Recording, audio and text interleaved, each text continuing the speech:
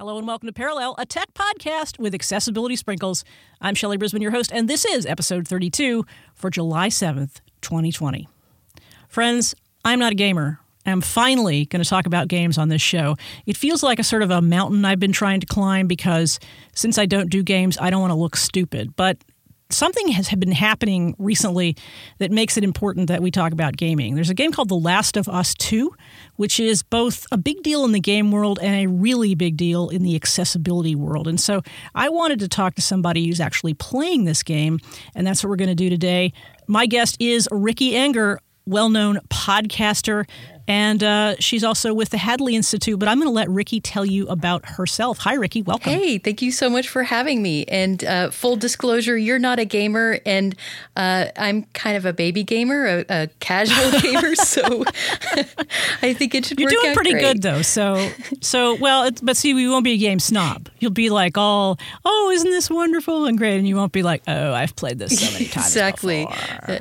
So much for you newbies. I've done this all before, but no, I have not. So I'm really excited. Other than your novice game status or your semi-noob game status, tell us about yourself. Yes. So I work with the Hadley Institute, where I do training videos for common products like email and browsers and things like Microsoft Narrator. And so I do training from an accessibility perspective for those who are blind or low vision.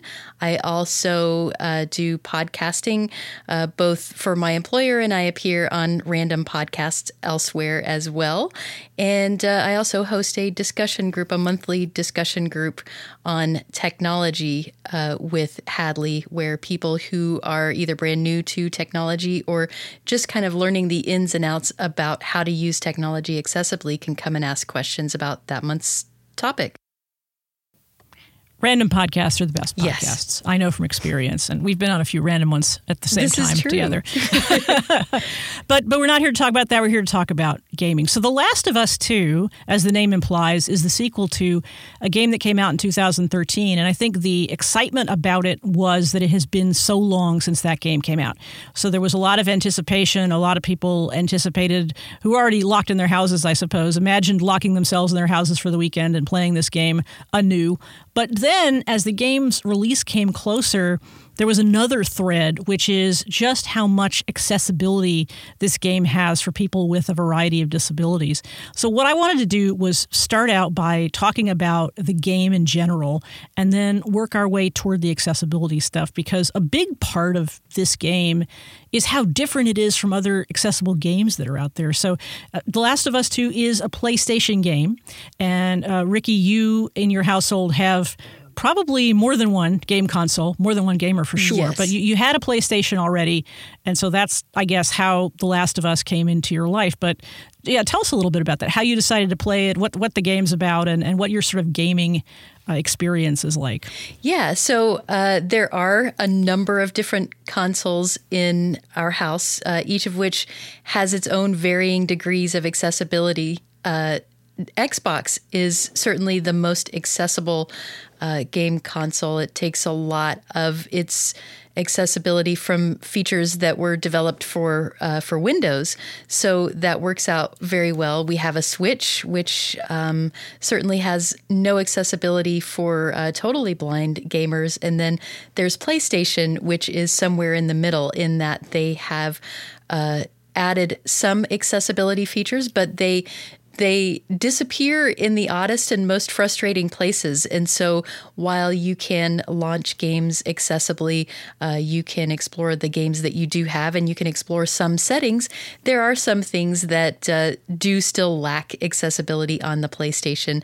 I was really happy, though, that I had one in the house, because I was very excited to hear about this sequel to a game that I'd never actually played or been able to play before. But I was excited because the game is a game that tells a story. And my previous gaming experience was with fighting games like Street Fighter, Mortal Kombat, things that were based on the original Doom, the old version of Quake. There were some mods made to that to make it accessible. So they were all kind of shooting at things and not as much story.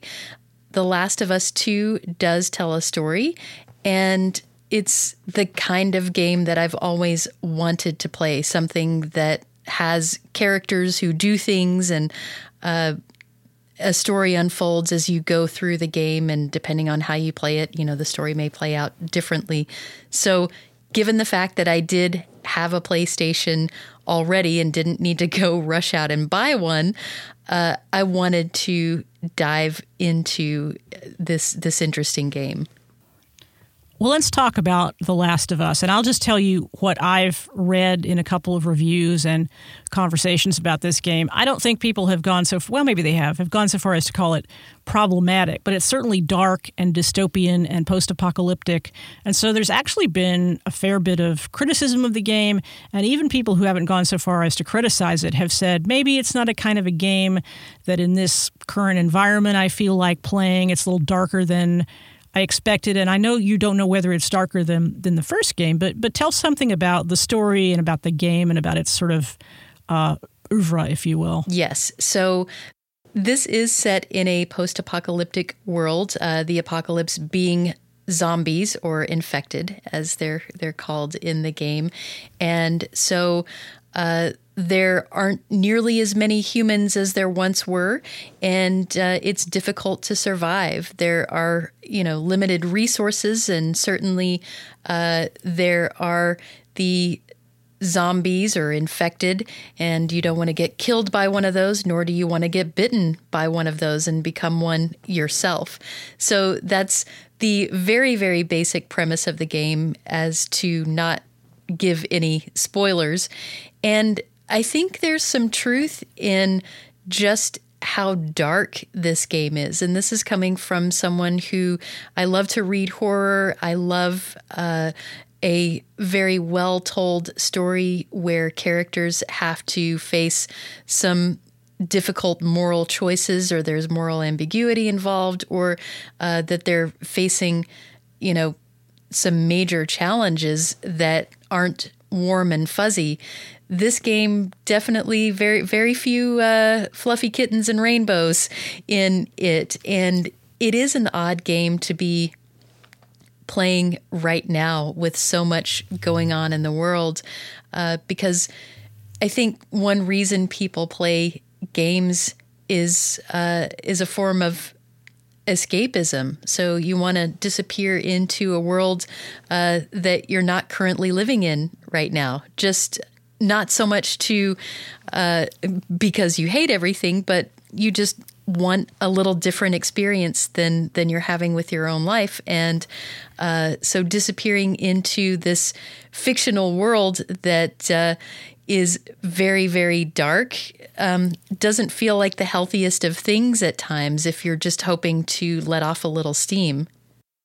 Does it feel escapist for you then? I mean, you're going outside of a world where difficult things are going on into another one where very different difficult things are going on. Yeah, and it is in some ways escapist, and in some ways there's a little frustration there. So the parts that I'm thoroughly enjoying about escaping into the game are learning the mechanics of it. So playing a game that tells a story, which is something that I've never been able to really do before, certainly with a console game, as a totally blind baby gamer.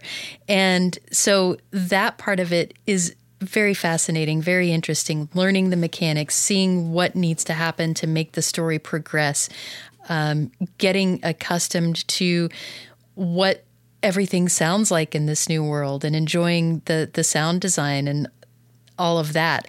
And at the same time, there's very little levity in this world. So it's visiting a dark place. So there's not so much relaxation with that. You're visiting a world that is very difficult to survive in. And while that does hold some interest, I think there is less hope on the horizon than I might have been expecting when I first started playing So less a feeling that things are going to turn out okay. But then again, I'm about maybe 20% into the game, so maybe things get a little happier as we progress. Really? You think that's possible? I don't.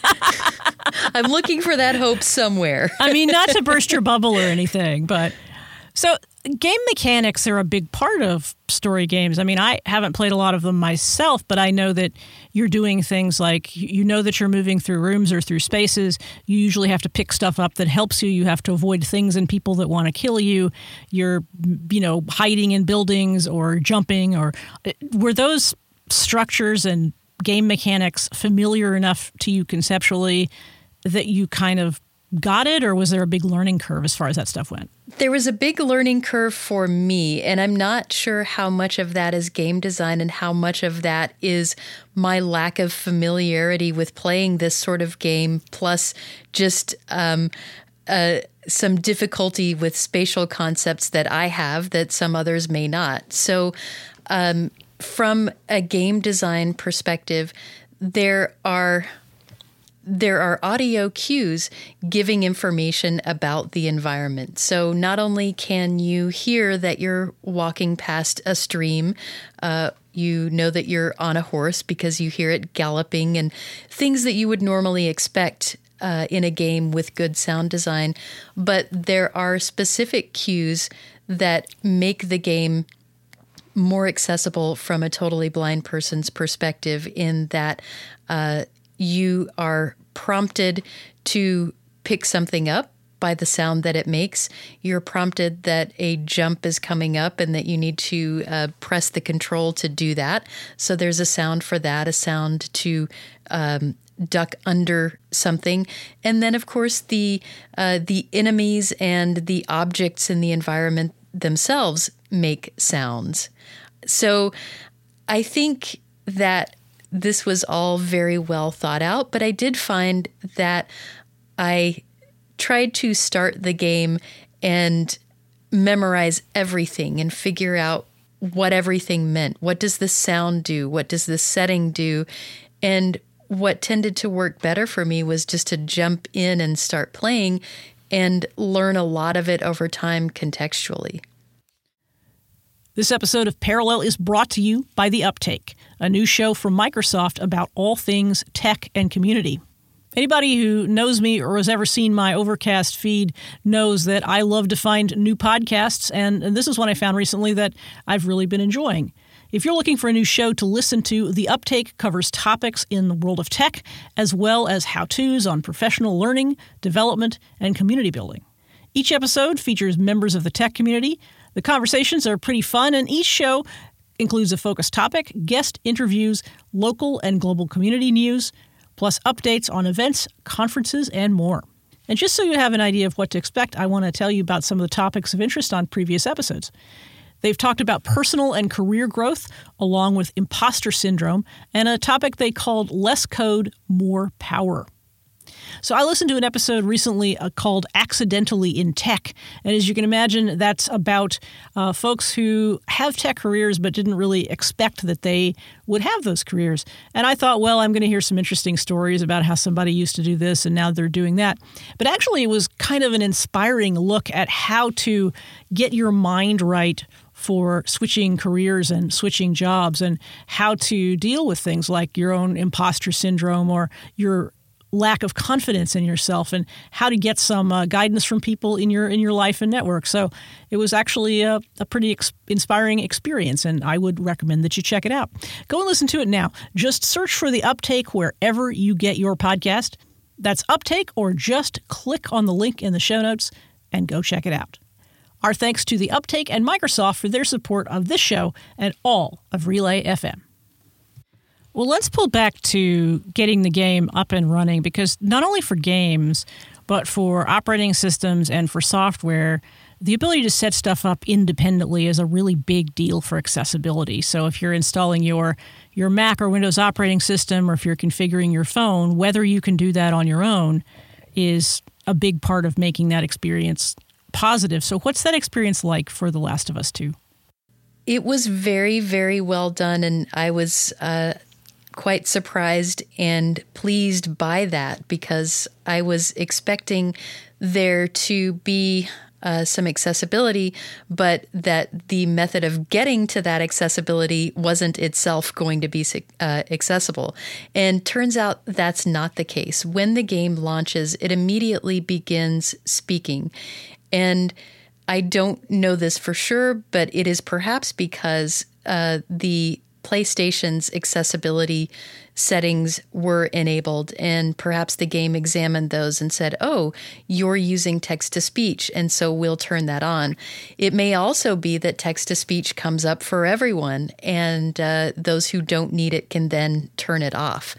But having the accessibility come up immediately without having to search on the internet and read a manual or have someone else come in and assist with that was a very nice start. And it certainly gave me hope that everything that came after was going to be equally as seamless.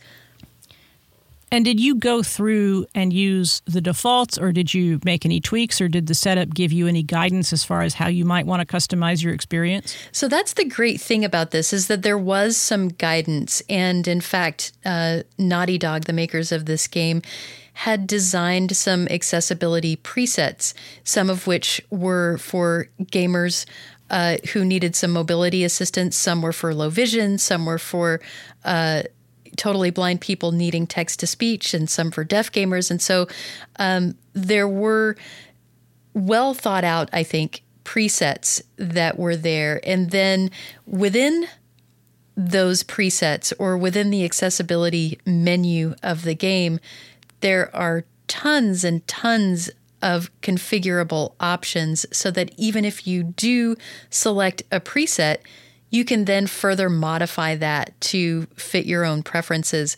I haven't done a lot of modification, so my initial thought was to start playing the game, have no idea what the game's going to be like, what even some of these controls mean, and what I'm going to have difficulty with, and what might be just fine. So I started with the defaults and have since really left them alone.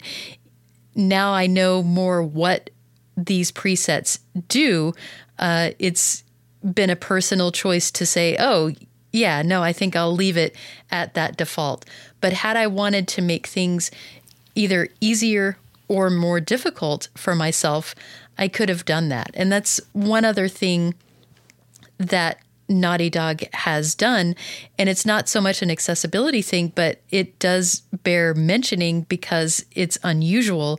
You can actually change the difficulty of your gameplay at any time, and then you can change it back. So if you're having a problem getting past a puzzle, or if you're having a problem getting past a battle, you can make things a little easier. And then once you're past that, you can return to the mode that you were in before, which is really nice. I want to talk more about that in a second, because it does sort of bring up a philosophical conversation about gaming itself.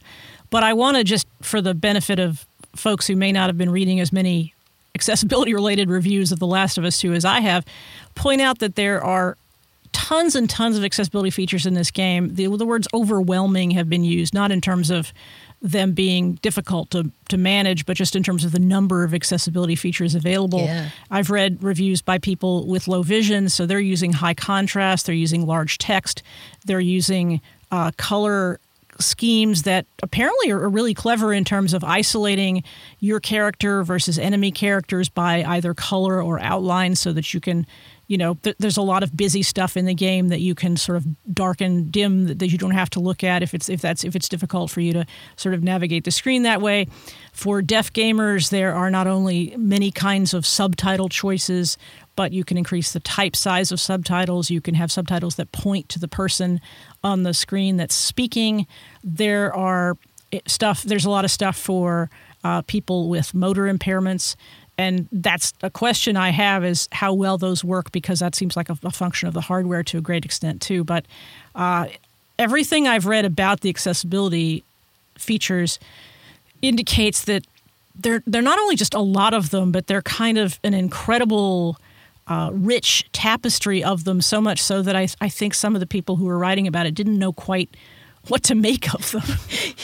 Yeah, I would agree. There is a dizzying array of options that can be tweaked and changed. And the one thing that I found interesting when looking around at this, and part of it may just be how new I am to this kind of game, and part of it not so much, was that it was difficult to determine which settings were accessibility settings and which settings were really about adjusting the game mechanics in general.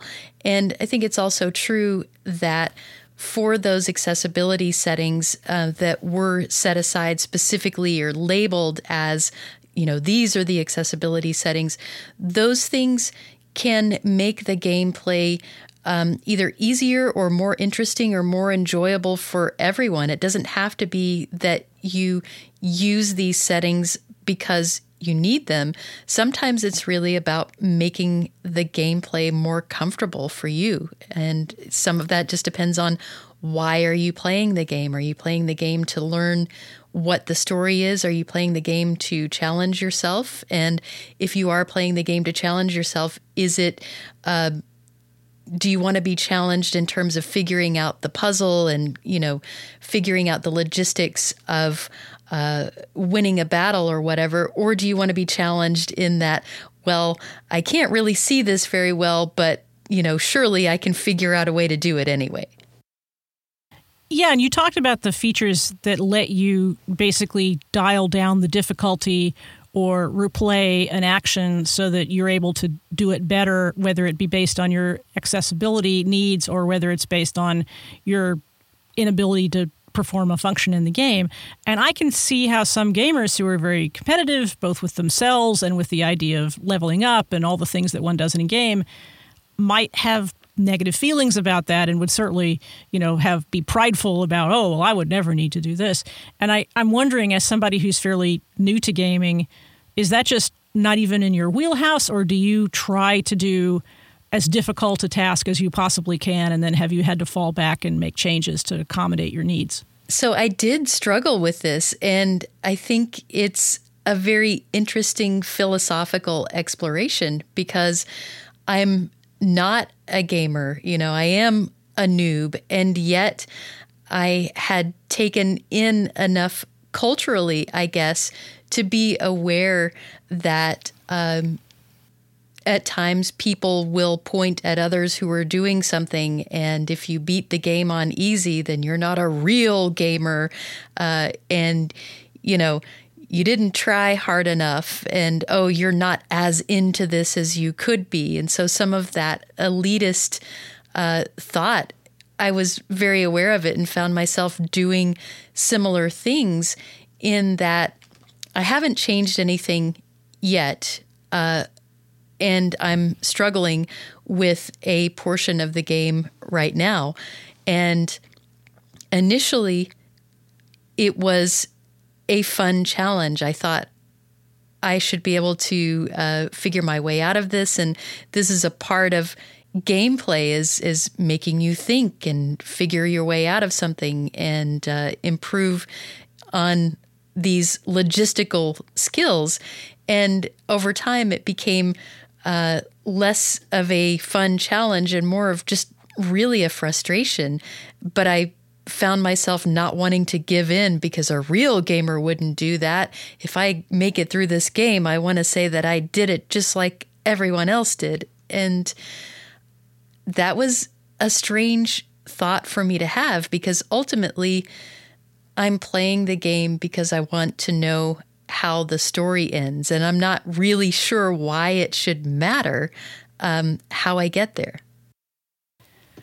But you say that you can go back and replay something. So theoretically, if you said, all right, I'll put this on easy for now, or whatever that means, you could accomplish something, and then you could go back and try it harder, because it may not be something that's specifically impossible for you to do because you're blind. It may simply be that because you haven't played through it before, you're not familiar with what's going to happen. I mean, it could be either of those things, or it could be something that is just literally really difficult to do, either because you're blind or because of what you were saying about your spatial awareness issues, right? Yeah, I mean, exactly. And because gamers, any gamer with typical vision might still have a hand-eye coordination issue that would prevent them from overcoming some obstacle. That's right. And so it's an interesting attitude to explore within myself and to get past, because there's a part of me that says, well, I have to do it the prescribed way. But what if there really is no one right way to do things? And I guess that's what every person who plays a game has to figure out. Why are you here? What are you getting out of it? And what does it mean if you do change things to make it either easier or harder for yourself? Who are you proving something to? Is it something that you want for yourself, or is it just an attitude that deserves exploring and perhaps doing away with? So how engaged are you with the story? I mean, is that what compels you forward, or are you just, I can continue to play this and it's a fun game? Or is the story really the driving force, and is there suspense that's leading you forward? There's definitely suspense that's leading me forward, and I want to know how it all turns out. And even though this is such a dark game and not necessarily as dark a game as I would like to be playing at this very moment in time, it's still the case that I want to be playing a story-driven game so much that really is what drives me. Now, my initial gameplay was a lot of wandering around and am I lost? Am I doing this right? Did I miss picking up an item that I'm going to need later? Because, that's a common game trope where if you didn't get the key that was in the corner of the building in chapter 1, you're going to need it later in chapter 3, and oh no. And over time, I both became familiar enough with the game mechanics that stopped being the case. And I also relaxed a lot and said, well, if I miss something, I miss something. And there's something to be said for replayability.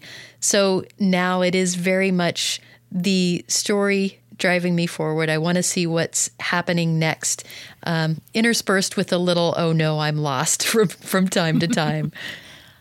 So talk about your game environment. You have a PlayStation. Are you playing it on a big TV, headphones, speakers? What's your physical layout like? Yeah, so I am using headphones to play this, and the reason for that is I have a pretty nice sound bar that's got great stereo and got the big TV and all of that.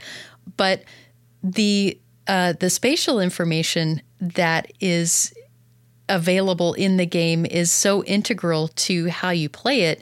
And it's, kind of fine-grained that you want to know, is that like just a little to my right or really far over to my right or maybe slightly behind me? And those are the things that can be better taken in using a pair of headphones as opposed to listening to something on big speakers. Now, you can have both speakers and headphones if maybe somebody's watching you play or whatever, because the TV's still on regardless. And I've had the people in my household wander in, and my son's kind of fascinated by how I'm playing the game. And so he's watching what's happening on the screen, but he doesn't have the sound to go along with it. So it's kind of interesting that I have one piece of the puzzle and he's watching the other.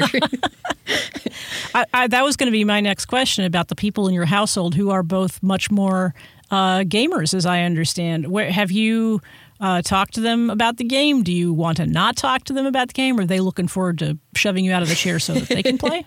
For me, gameplay is a very solo experience because I want to be immersed in the world. And I guess I'm still a little self-conscious about how long it takes me to figure something out. Am I meeting these challenges as quickly as somebody who's more familiar with gaming? And again, that goes back to earlier, like, why should I care?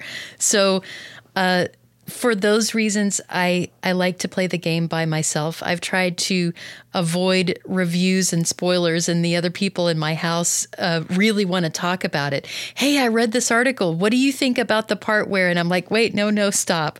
Or they've read some critical reviews and they want to see if I feel similarly. And I'm I want to stay away from those things until I've finished the game so that really I have my own personal take on it, and then I can read other things and say, oh, yeah, I missed that, or I didn't think about that.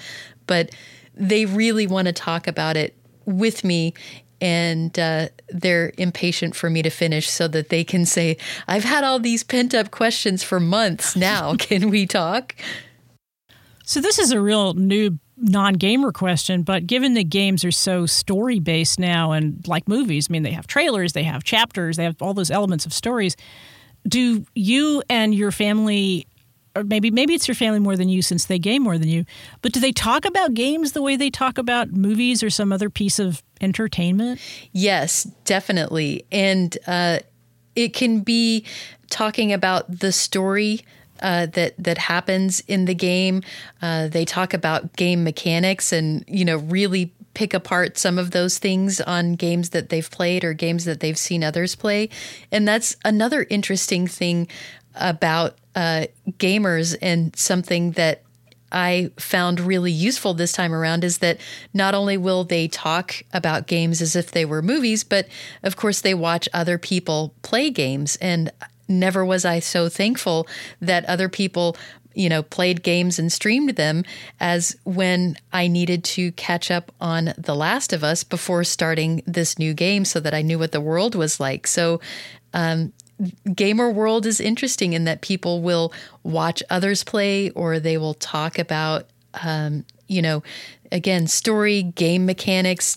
What are these developers about to do?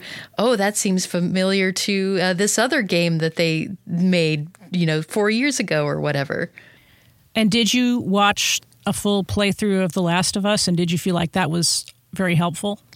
It was very helpful. There is the person whose playthrough I watched is Sir Lionheart, and I really love his playthroughs because he is playing through in sort of a naturally accessible way, and I don't know that he's ever even considered that blind people are watching his playthroughs, but he is automatically reading notes that you might find or journal entries that you might find. So things that would be read with text-to-speech in the new game, he's doing that in his playthrough just as a part of it. And some gamers don't do that. They assume, well, you were watching the playthrough, you saw my screen, you can read it just like I can. So it was nice to find somebody who did that accessibly without really trying.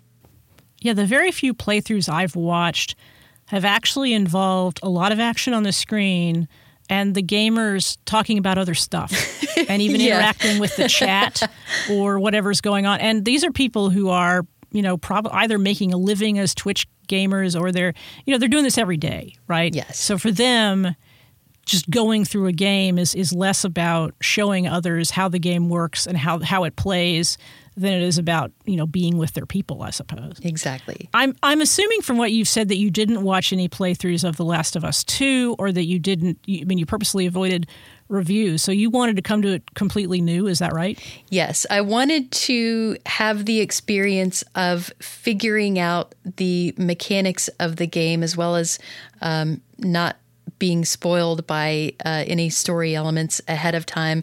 And part of what fascinated me about playing the game was to figure out the mechanics and how they were able to do these things accessibly. And it's been really, really impressive. So in starting the game, I may have mentioned this before, there are a number of different audio cues that will prompt you as far as how to interact with your environment.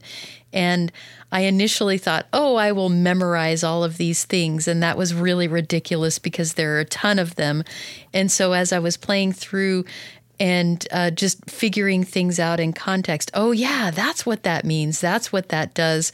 That, even as much as the story itself, was a fun part that I was looking forward to when I realized that this was going to be an accessible game. And I came into it with, I guess I was cautiously optimistic, but I still felt like, oh, there are going to be parts of this where, I will need assistance to get past. They can't have made everything fully playable. And thus far, it feels like they actually did a pretty bang-up job. And apparently they had a lot of consultants who were people with disabilities and specifically people who had blindness and low vision, because I've seen some chatter about that. And it seems like that really paid off. I think that's the smartest thing that Naughty Dog could have done. And for other games, and I hope there will be many, many others who want to move forward with this as well and make games fully playable by everyone. So I think Naughty Dog did the right thing in that they consulted, and they did so very, very early. So the idea wasn't, hey, we made this game and, oh, look, what would be neat? We should try and make this accessible and then try and kind of bolt it on at the end. I think it was very well thought through, and it was done so from the beginning, and that allowed them to perhaps go back to the drawing board a couple of times as they consulted with other people who were going to be playing these games in real life. It was no longer something theoretical. They were consulting with people who had a vested interest in making it work. And I'm glad that they got that input. I guess that's the benefit of a story game or a game that is analogous to a movie, that you have a script and you have a set of, you have so many elements and so many steps in putting the thing together. It seems like it's almost more intuitive to include that process than it might even be with just a piece of software, because there's a beginning, there's a middle, and there's an end. And if you have people involved in all of those creative parts of the process that are potentially going to be your players, it just seems like that's even easier to explain to somebody who isn't thinking about accessibility than to say, oh, yeah, your Twitter client isn't accessible. Why don't you go back and make it that way? Yeah, exactly. Because then it's, well, what does that mean and what's right. broken? So what haven't we said about The Last of Us 2 that folks should know? So I think overall, I would say if you don't currently own a PlayStation, you maybe don't want to rush out and buy one specifically for this game. But if you have one in your house already, it's really well worth playing. And, there are a lot of reasons for that. I love the fact that your control over your gameplay is, so varied. You can change so many different things, either in terms of accessibility or just in terms of how the game mechanics work. It's definitely not a happy game. One thing I wish had been done just a bit differently is that with so many of the audio cues, they sound very, very similar. And so it took a lot of listening really closely to each of these cues and determining what the differences were between them and remembering what those things meant. So if there were anything from an accessibility standpoint that I would change, that would be it. If there were anything from, I guess, a story perspective that I would change, there are moments that feel a little uncomfortable to play as this teenage character, and she's doing things that I as the player kind of don't want to be involved in. Like, I wish there were a different choice, but that's the thing about gameplay, is that not every game is going to be designed exactly the way you want, and not every character is going to progress through its development in exactly the way you want. I still think it's very much worth playing, and I'm enjoying it so far. I hope that I feel that it was worthwhile by the end of it, but I think I will. I mean, it sounds like if you've gotten as far as you have, you've gotten enough joy and benefit from the experience, both of the story and the accessibility, that even if you don't finish, it will have been worthwhile. Does that make sense? Yeah, absolutely. And I think it's a really good point, because sometimes life gets in the way, or, sometimes there's just too many other things going on, and maybe you can't finish a game. But the fact that a company didn't just pay lip service to this, they took, a good long time to really sit back and think about the story that they wanted to tell. They released this game. I think the story that they're telling is very intentional. This is the game they wanted to make. And so, love it or hate it, here it is. And it just so happens to be, at least so far, to me and my specific needs, fully accessible. Well, now it's time for our patented one more thing question. And here's where I disclose that this is the second time we've recorded this podcast. And the reason I need to disclose it is because the first time I asked Ricky this question, she wasn't ready for it, and now she is. So here's my question. If there was one specific game or category of game that you would like to wave your magic wand and make accessible and play for yourself, what would it be? So even though this is the second time we recorded this, I actually thought about my answer, and it hasn't changed much. I thought that, hey, maybe if I thought about it and had a little more time, right, I would totally come up with something different. But no, I do feel the same as I did initially, which was I have two categories of game that I would love to see. And the first one is not so much because I think I would be good at it, but just because I really want to see this kind of thing be made accessible. And if I'm not good at it, I'd like the opportunity to get better. So games like Peggle or Tetris, or things that you're matching shapes or colors and you're having to figure out all of these patterns and make them work together and do things. I can't imagine how such a thing could be made playable by me specifically, but I dare someone to try. So that's the first category. And the second one is I've watched my family play a number of JRPGs like Final Fantasy and Persona. And so I would love to see a game like Persona 5 where you do fight battles, turn-based combat, but you also engage in kind of a social simulator, and the choices that you make determine what happens to you and what happens with different characters and how much kindness and such you have. I'd love to be able to make those choices and play that game. The people who play in my household kind of follow a FAQ, and they're looking to play the game efficiently while still kind of getting the story.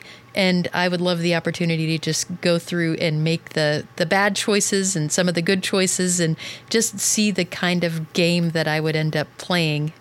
How many times I'd have to start over again. Sure. Well, I answered this question before, and I will stick to my answer as well, that I want to just race cars. I just want to get in a car, probably with a steering wheel controller, and run down the track. I don't even want to race other drivers. I just want to drive and overcome obstacles and go fast and make noise.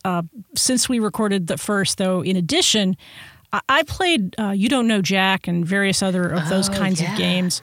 What's really a pain about those games is that most of them are accessible in that they have dialogue, and that if you're able to select A, B, C, or D, you're good. And then you get to a last question where it's all visual and there are things floating around on the screen and you either have to match them or catch them or something like that. And I can't do that. What I realize that I want in my sort of puzzly, word gamey trivia kind of thing, because trivia is my sweet spot, is I want a game that requires me to memorize a lot of things, because I'm really good at that. And I will mess with people's minds and memorize ridiculous amounts of stuff, and then I will beat them, and that's what I want. So they can match the green to the green and the yellow to the yellow, and I'll just memorize things. And impress people and freak them out. That's a laudable goal, I think. I do that all the time. I freak. Well, the freak them out part, yes. Maybe impress them, I don't know. But, trivia is my jam. I love trivia, so... Ricky Enger, it was so great to have you on this show to tell us all about The Last of Us 2 and to get me, frankly, more interested in gaming than I might otherwise have been. My perspective on gaming is always that I don't have the patience for it, and I don't know. I'm feeling like some of that has to do with accessibility and not wanting to struggle with that. So to hear that there's a game out there that makes that not a problem makes me feel good. Tell people where they can find you on the internets. Yes. So I can be found lurking on Twitter. I'm at twitter.com/Ricky, RICKY, _Enger. And you can also find me you can check out the Hadley website, where I host my podcast and discussion groups and workshops and such. So that's Hadley, HADLEY.edu. And you can send me an email there as well. That's Enger, ENGER, @hadley.edu. And who knows what random podcasts I may be on in the future. So, yes, I look forward to that. And perhaps we'll be on some of the same ones, perhaps not. But in any case, you can follow this podcast at Parallel Pods on Twitter. You can also go to relay.fm/parallel and subscribe if for some reason you haven't done that. I'm proud to say this is the third episode for which we will have a written transcript. It doesn't always show up immediately with the podcast, but a couple days later, I managed to get it up. And I want to thank the people out there who pushed me to do that, because it's a lot of work, but it's definitely worth it. We'll be back in a week with a very special episode. That's right, 1 week, not two, with a very special episode. I kind of promised that we'd have a very special episode this week and didn't quite work out. But we've got our plans made, so watch for us next Tuesday. Bye for now.